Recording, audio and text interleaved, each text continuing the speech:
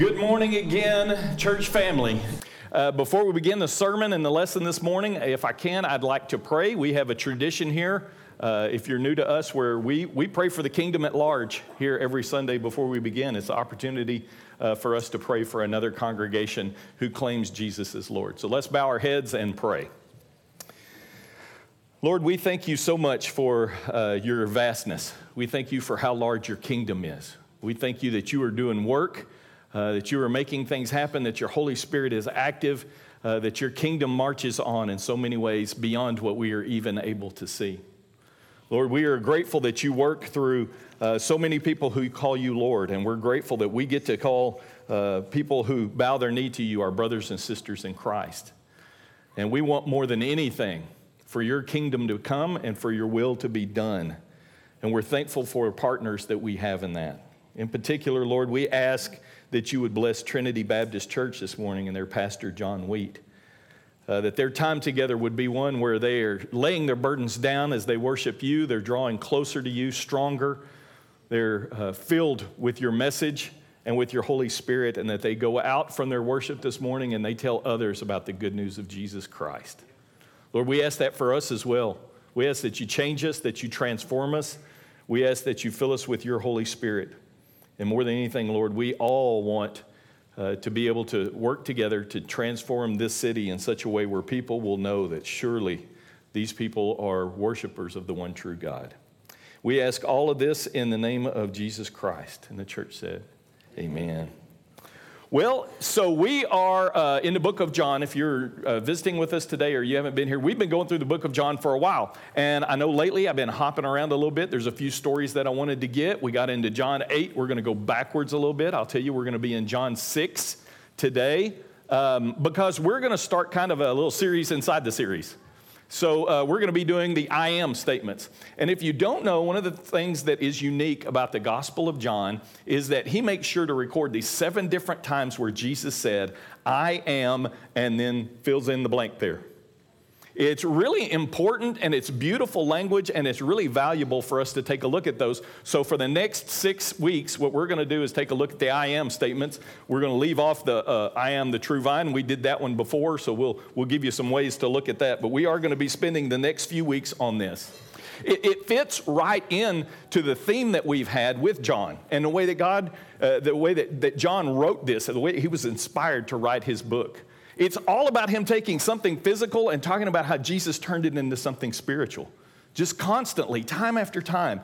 And we've seen this as we go, and I know you hear me talk about that a lot. I'm going to keep talking about it because I think it's a vital part of what John was writing for us and that Jesus wanted us to understand. Jesus constantly takes something physical and he turns it into something spiritual. And that's what he does with these statements. I am this. And it's usually something very physical. It's bread, it's a door, right? It's a gate. It's all of these, it's light. But then he takes that and he goes, I want you to learn a spiritual lesson from this, though. And so these are very valuable phrases for us to go through. And I think we're really going to be able to learn a lot as we go through this over the next few weeks.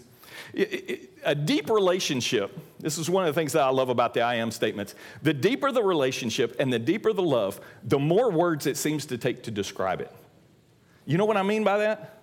Like, for instance, when you're a little child, and you have your mom, since it's Mother's Day, that's what we'll talk about, right? And if you were to ask a 3-year-old and go, so what is her role? She'd go, well, she's just mommy. She's just mommy. That's all it is. She's just mommy. And there's great trust in that, and there's great faith in that, and that's a beautiful thing. But if you have a really good mom, like I did, and as you start to grow up, one of the things that happens is you start learning that there's more than you can ever express just in that word of what that is. You start learning that she's comforter too, right? You start learning that she's someone who's a protector. And as you get older, you start learning that she's also somebody who's a guide.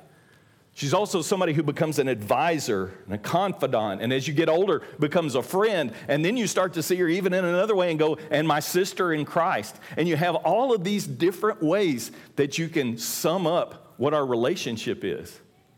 And the deeper the love, the more it takes to be able to describe what your relationship is. I'm thankful that I have that, and hopefully by complimenting my mom like that, that gets me lunch today. So But I do want you to understand that is a real truth, and I think you understand it. It's the same thing in a marriage, right? The more you are together, the longer you're together, and especially the deeper the love, the more you desire the other person to understand how much I love you and in the ways I love you. And as a parent, you really start to learn that. I want my kids to understand that I'm more than just the person who gives them food, right? I'm more than just the person who provides a house. I want them to know how loved they are. And for them to come to grips with that as they know, because it's deeply needed for people to understand how they're loved, and we want that for them. And this is what Jesus is doing, is he says, I want you to understand how deeply I love you. And so I'm going to use all these different words. I want you to understand I'm like bread. I'm like life.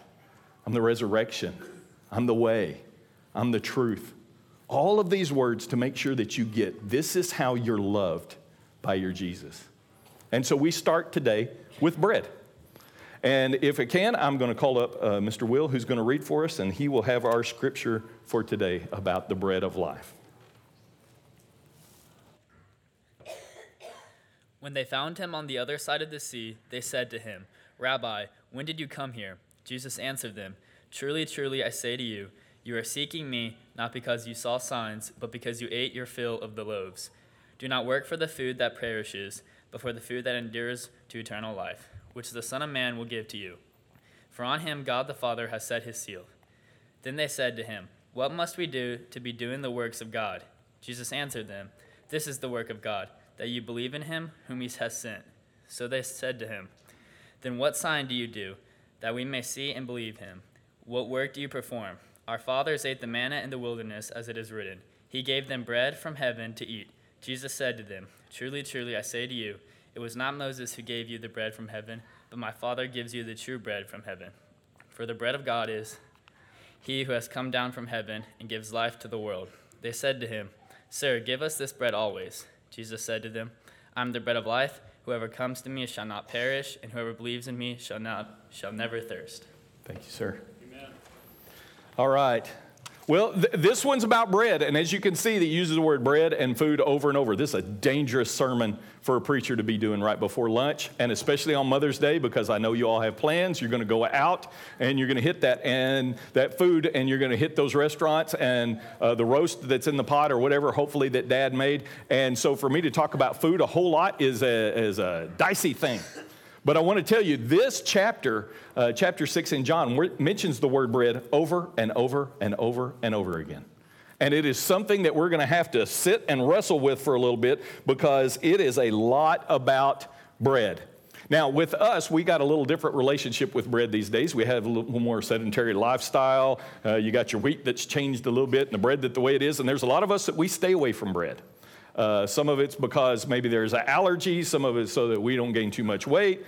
Some of it is just out of health reasons. But you need to know that bread in the first century was considered a staple of everything that was done. It was cheap. It was accessible. Everybody could get it, even the poor. That was what was the center of every meal. And to the point where bread became synonymous with meal or eating or food.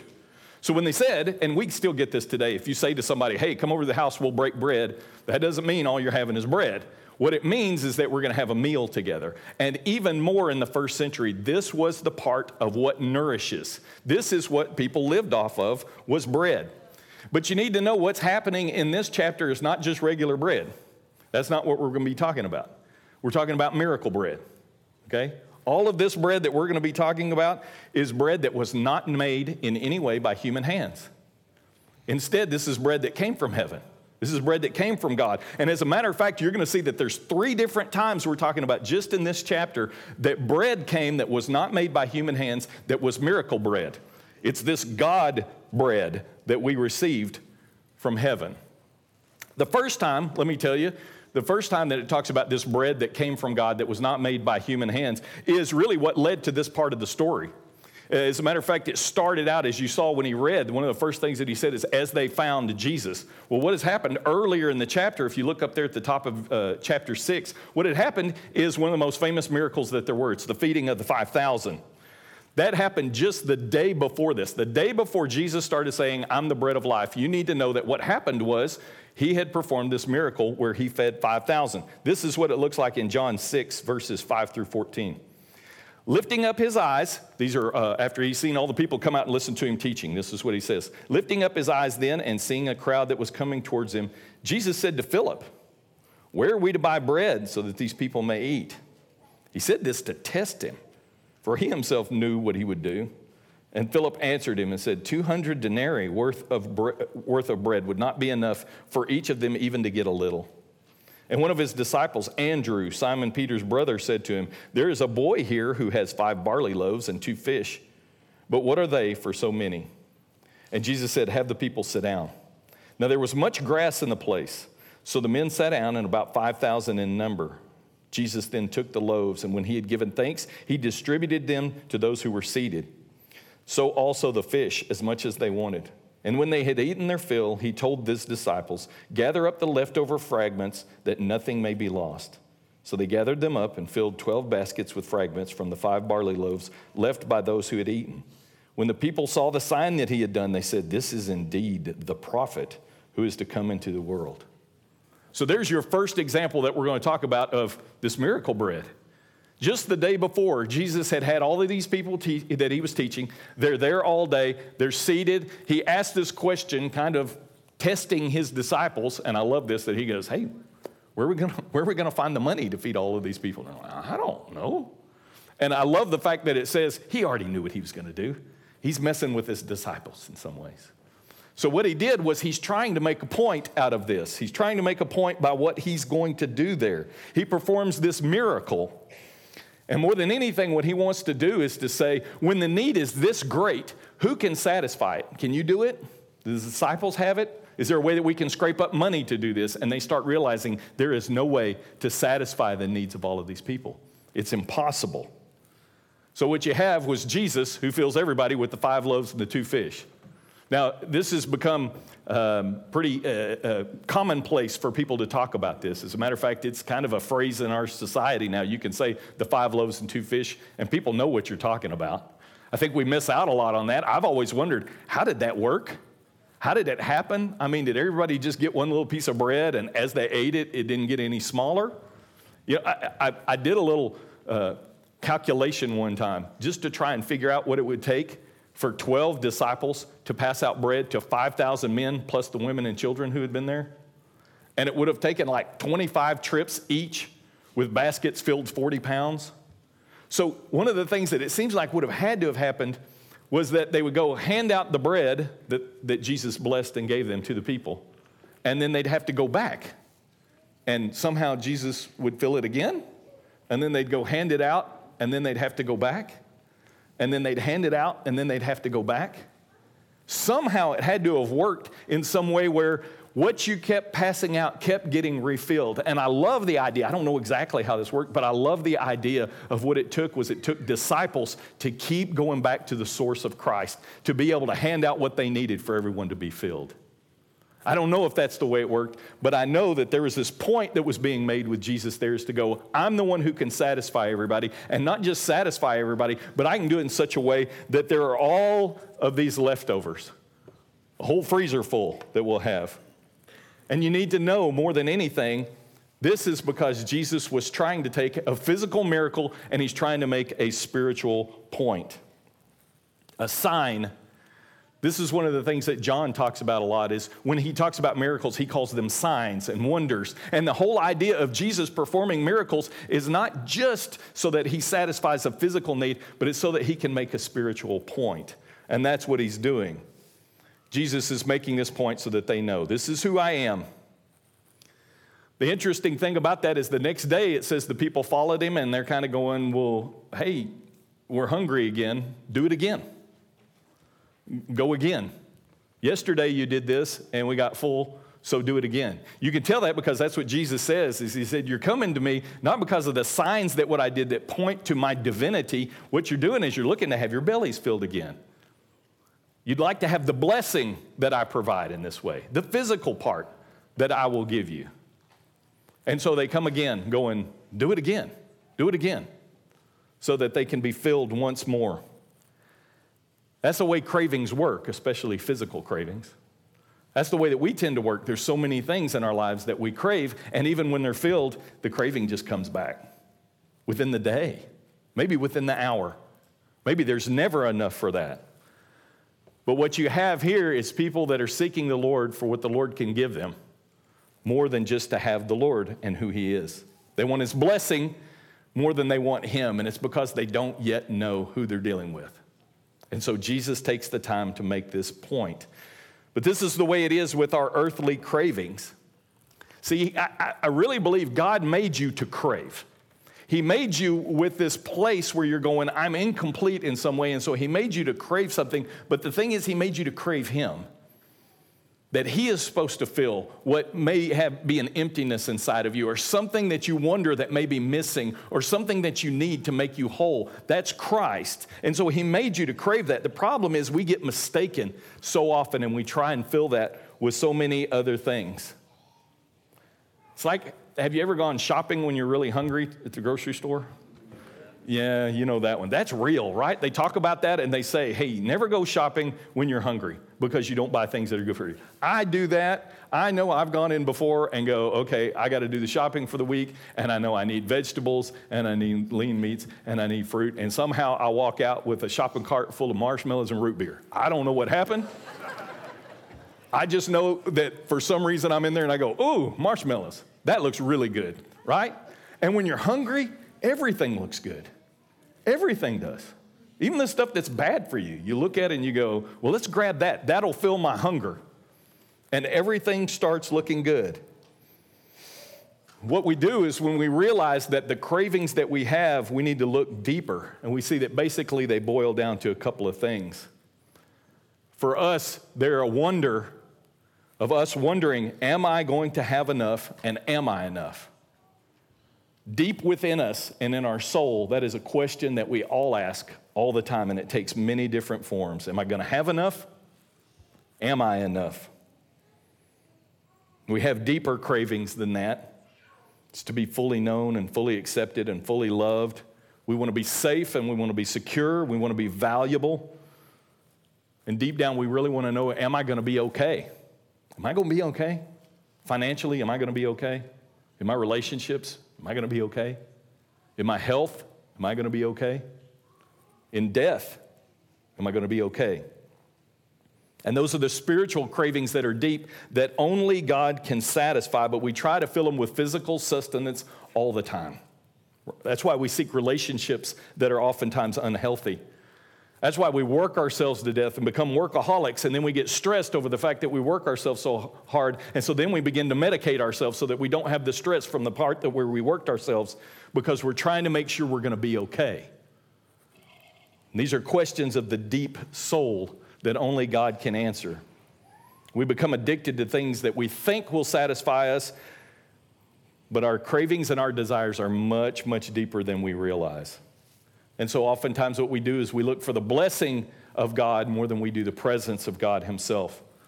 And that's the thing about physical cravings, and that's the thing about physical needs that we have, is it screams more. No matter what you do that's a physical need, it screams more all the time. Even if you fill yourself with dinner and with bread today, tomorrow it will go more, right? Even if you feel like you have some love for some people around you for something that you did, you will want more. When you get enough money, you're going to want more. You want that 401k to get bigger, and you want it to be more, and you want more security, and you want more admiration, and it just screams for more all the time, and the Lord doesn't work that way. He doesn't scream more. He whispers enough. But it's amazing how we can get stuck on those things that scream more all the time and how they work on us. Like, for instance, if you've got your phone, you know that you got this phone now, these smartphones, right? And the idea and the way that they've been sold to you is that it's a tool. This is a tool for you to have to make your life easier, to make things better for you. And then you start realizing this is the only tool you have that screams at you for your attention, right? Bing. Whatever little sound you have, ding, pick me up, ping, pick me up. Something new just came through. Can you imagine having an axe or a rake in your garage that screamed at you to come pick it up all the time? How bizarre that would be, right? What tool do you have that yells at you, that screams at you, that is constantly demanding your attention in every way like that? And when we look at that, we realize that it's a multi-billion-dollar business to create a craving in you and then to barely satisfy it so that you're never completely filled. That's what's going on with that, right? It makes the craving, it screams at you to feed it, and then it makes sure you are never, ever full. That's what so many of our physical cravings can be. We look for the satisfaction and we can't find it. So a couple of things happen with that is that we get severely disappointed in the things that we've tried to fill ourselves with, and we look for it and we can't find it, or we become hopeless, and then we decide we don't love anything. And then we're just as empty as when we first started. And you need to know, in this miracle where Jesus provided this bread for these people the day before, this miracle bread, it was a blessing for their flesh, but it did not last. Not even Jesus' bread that he gave them that day lasted. Just like your job and your food and your relationships and your health, and none of those things will ever last. They don't. That's why he says, you came because you wanted to fill your stomachs again, not so that you could see who I actually am. You want to be filled with the flesh instead of the divine, which is the point he's trying to make. Then there's a second time that it talks about miracle bread. So the first time was when Jesus took the 5 loaves and the 2 fish and he fed everybody. That was bread that came in a miraculous form. But then there's a second time where he starts talking about miracle bread. And this is what they bring up. They start bringing up the idea of going, hey, we know about miracle bread. Our people had manna. And if you know the story about manna, you know that as the Lord's people came out of Egypt and wandered in the wilderness, the Lord provided something that was like bread, and it was called manna. And so they bring this up, and they go, we have gotten bread before from the hand of God. And this is what they're talking about in Exodus 16, verses 4 through 7. Then the Lord said to Moses, I will rain down bread from heaven for you. The people are going to go out each day, and they're going to gather enough for that day. In this way, I'll test them and see if they'll follow my instructions. On the 6th day, they're to prepare what they bring in, and that is to be twice as much as they gather on the other days. So Moses and Aaron said to the Israelites, in the evening you will know that it was the Lord who brought you out of Egypt. And in the morning you will see the glory of the Lord because he has heard your grumbling against him. Who are we that you should grumble against us?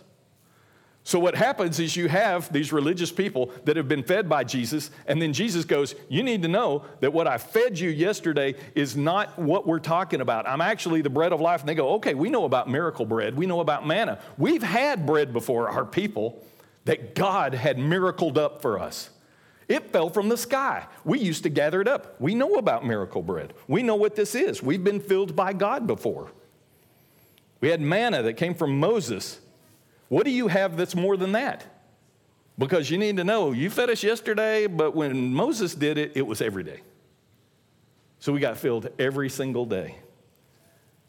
And what they forget is that every single day their hunger came back. And every single day it had to be filled again. This is where later in the chapter, in John 6, if you want to kind of mark these, we're going to be going through the whole chapter. John 6, 48 through 51, this is what Jesus says when they start talking about going, so you're like Moses, you're like Moses, it's like the manna. He said, I am the bread of life. Your fathers ate the manna in the wilderness, and they died. This is the bread that comes down from heaven so that one may eat of it and not die.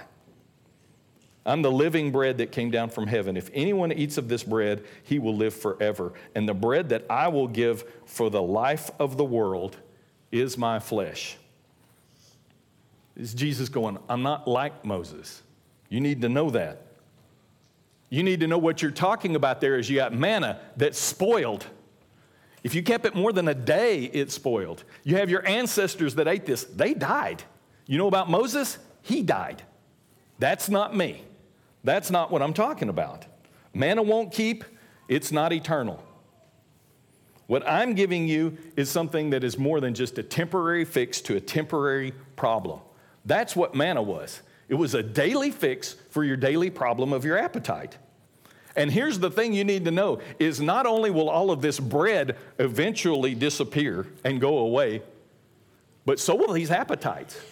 Your hunger for bread will eventually go away. It will pass away. Your appetite for bread will pass away. Bread itself will pass away. Don't work for temporary solutions to a problem that is eternal.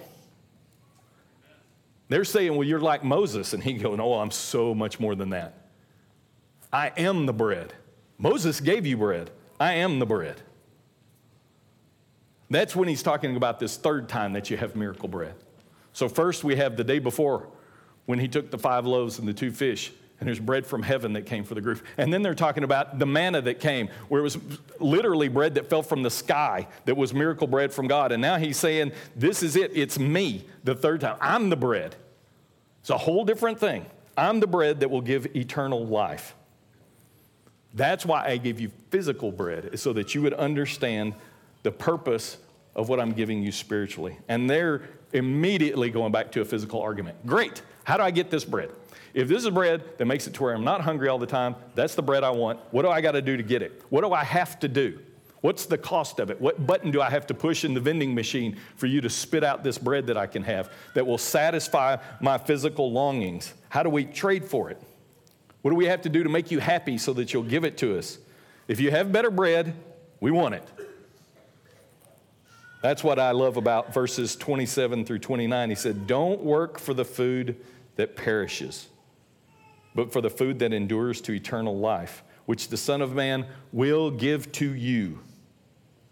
For on him God the Father has set his seal. Then they said to him, what must we do to be doing the works of God? And Jesus says, this is the work of God. You believe in him who he has sent. So their question becomes, what do I have to do physically for you to give me this physical satisfaction? And he's going, you can't do anything. I'm going to give it to you. This is something that I've got to give. And there's a few things that you need to know about that when it comes to the bread of life that Jesus is going to give. Number one is not a side dish. We think of bread a lot, and I know I do, as kind of the side dish. It's the filler, right?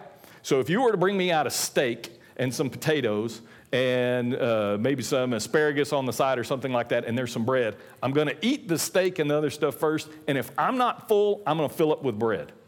That's the stuffing in the sides to make sure that I get enough, right? And back in the old days when I was a real exceptional eater, like back in college, like when I was an artist at eating, I mean when I was good at it, and I was gifted. There were some places that you would go, if you've been familiar with this, that are all you can eat. Like, have any of y'all ever heard of Fogo de Chao? Oh, yeah. Okay, so I heard some people, some groans down here. So there were some groans of some people who know this place. Fogo de Chao is a Brazilian steakhouse. And what they do is they walk around with like 8 different types of meat and steak on a spit, and they come by your table, and they just cut some off. And then they ask, would you like some more filet? Would you like some more ribeye? Would you like some more? And they just keep cutting it and keep putting it on your plate. Well, when you're serious about it and you really know what you're doing, I remember me and my friends would go, you don't fill up on bread. See, they're going to come out with the bread first. They come out and they bring you a big basket of bread. And you're like, I'm not eating the bread. Don't eat the bread. I remember telling them, don't eat the bread. Whatever you do, don't eat the bread. Because what it's going to do is it's going to start taking up space that you want for steak. Right? And you don't want to do that because I don't want to be wasting space that I could use on filet with bread. That's not what this is. That's one of the points that Jesus makes with this is you need to know this bread is the bread that gives you life. And it's not a side dish. You don't sprinkle this around on everything else in your life. You don't have all these other desires that you think will satisfy you and will fill you. You don't have your work life, and then you have your play life and your hobby life and your home life. And then on occasion, I come up to church and I sprinkle a little Jesus on the side of it to make sure that my life's full. That's not the way that this works. Jesus doesn't do that. He's making the point that make sure that you understand this is not a side dish. This is the main course. This is everything. What I do and what I'm giving you is everything that you need. Amen. Chapter 6, verses 52 to 56, this is what he says. The Jews then disputed among themselves, saying, how can this man give us his flesh to eat?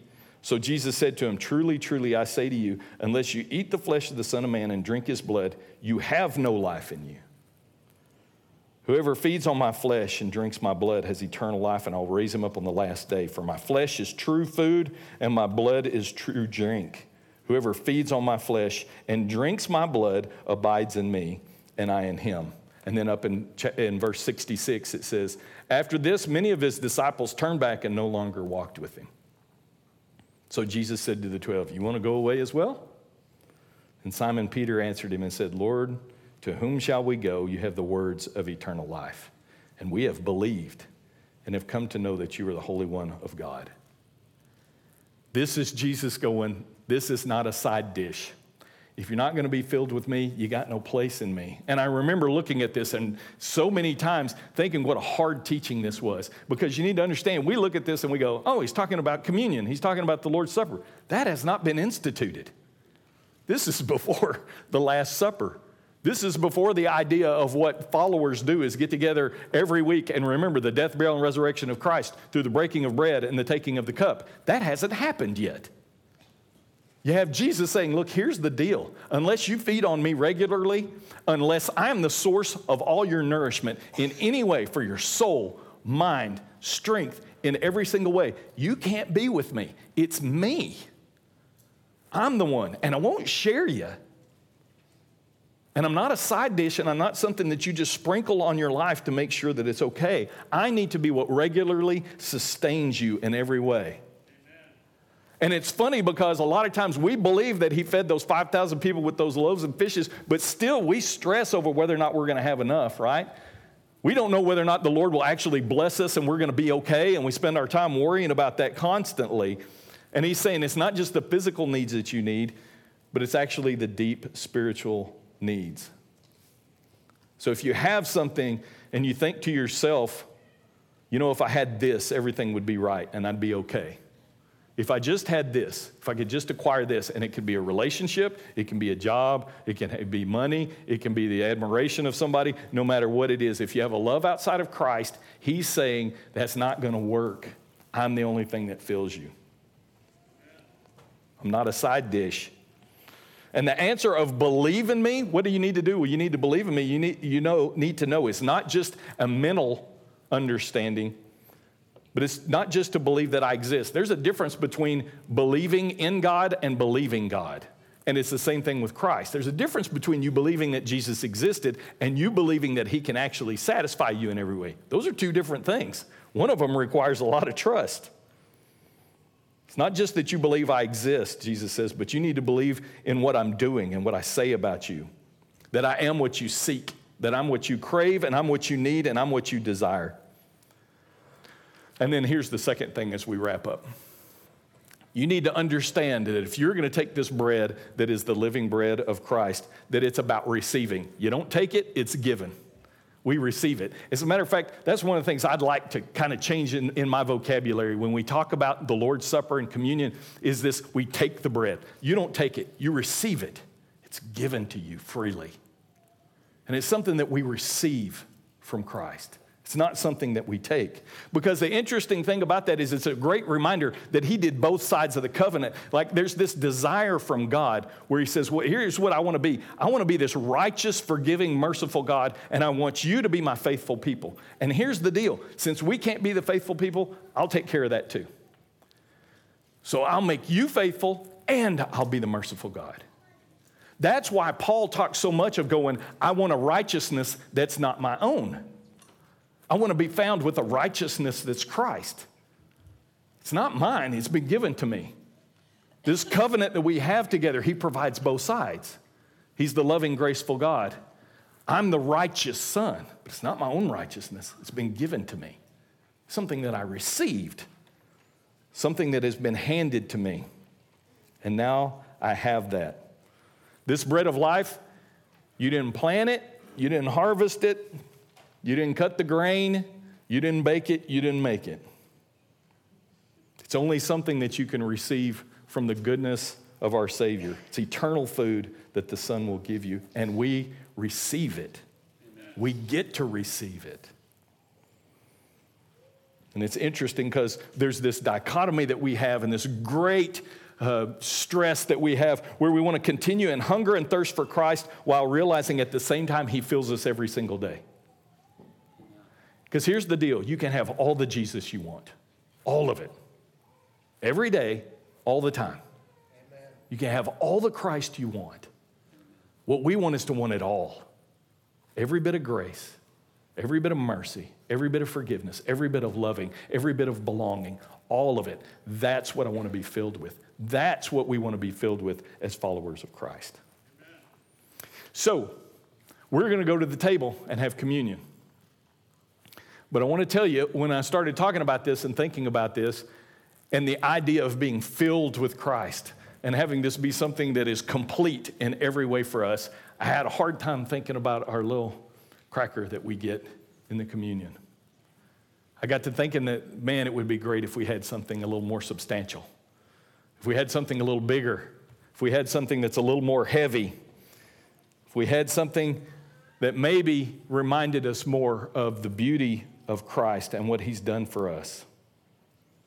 So what we're going to do is I had some wonderful people who made some unleavened bread for us. We're going to hand that out here in just a minute. We're going to give you that. And what I'd like for you to do today, if you're willing, is to take a big old bite of bread. Not just the little chip that comes in the thing. I want you to have real bread, and I want you to take a big old bite of it. I want it to remind us that what we're doing here is supposed to fill us in every way. That what Christ has given us is enough. That this is what sustains us in every single way. Isn't it amazing that this physical act is what's supposed to remind us of the spiritual truth? You have Jesus who goes, I provided bread for 5,000, a physical act, to remind you of a spiritual truth, that I am the spiritual bread that will satisfy you. Now what I want you to do is take a little bit of bread and a physical act to remember what I've done for you in a spiritual truth. Amen. That's what we do every week when we gather together and we take this. We remember that this is what feeds us daily, that this is what makes us whole. This is that spiritual truth. It's so neat to me because that physical part means something, right? We fast so that it teaches us that we hunger for God, and we take communion so that it reminds us that we're filled by him. Amen. Isn't that neat that that's the way you put it together? So I tell you what we're going to do. I've got some folks that I've asked to hand out this bread, and they've got little baggies, and there's pieces of unleavened bread in there. And what I'd like for you to do is to get at least one baggie per 2 people in your family. If there's 4 of you, you need 2 of them. If there's 6 of you, you need 3 of them. I'd like for you to, if you're by yourself and you'd like to get with someone near you to have somebody to share with, please do that. But we want to give you a substantial piece of bread today. So what we're going to do is we're going to have a song, and then they're going to walk around and they're going to hand this out. So you just tell them how many pieces you need. We're going to take our time, and we're going to hand this out. If you do have a gluten allergy and you like gluten, we have gluten-free bread. Jesus provides it all. Right? So you can ask for gluten-free bread. Take plenty. Take it with you. But hang on to it for now until after this song, and then we'll bless it together. So if we can, let's pray while you receive this bread. Heavenly Father, we thank you for this time. We thank you for the bread that we're receiving, and we receive it, Lord, as an act of faith and understanding the great grace and great cost that comes around it. So, Lord, let us remember as we receive this and say in our hearts and in our minds, the bread of heaven, the bread of life, our Savior, and what great cost this was for us to get this. And it's in the name of Jesus we pray.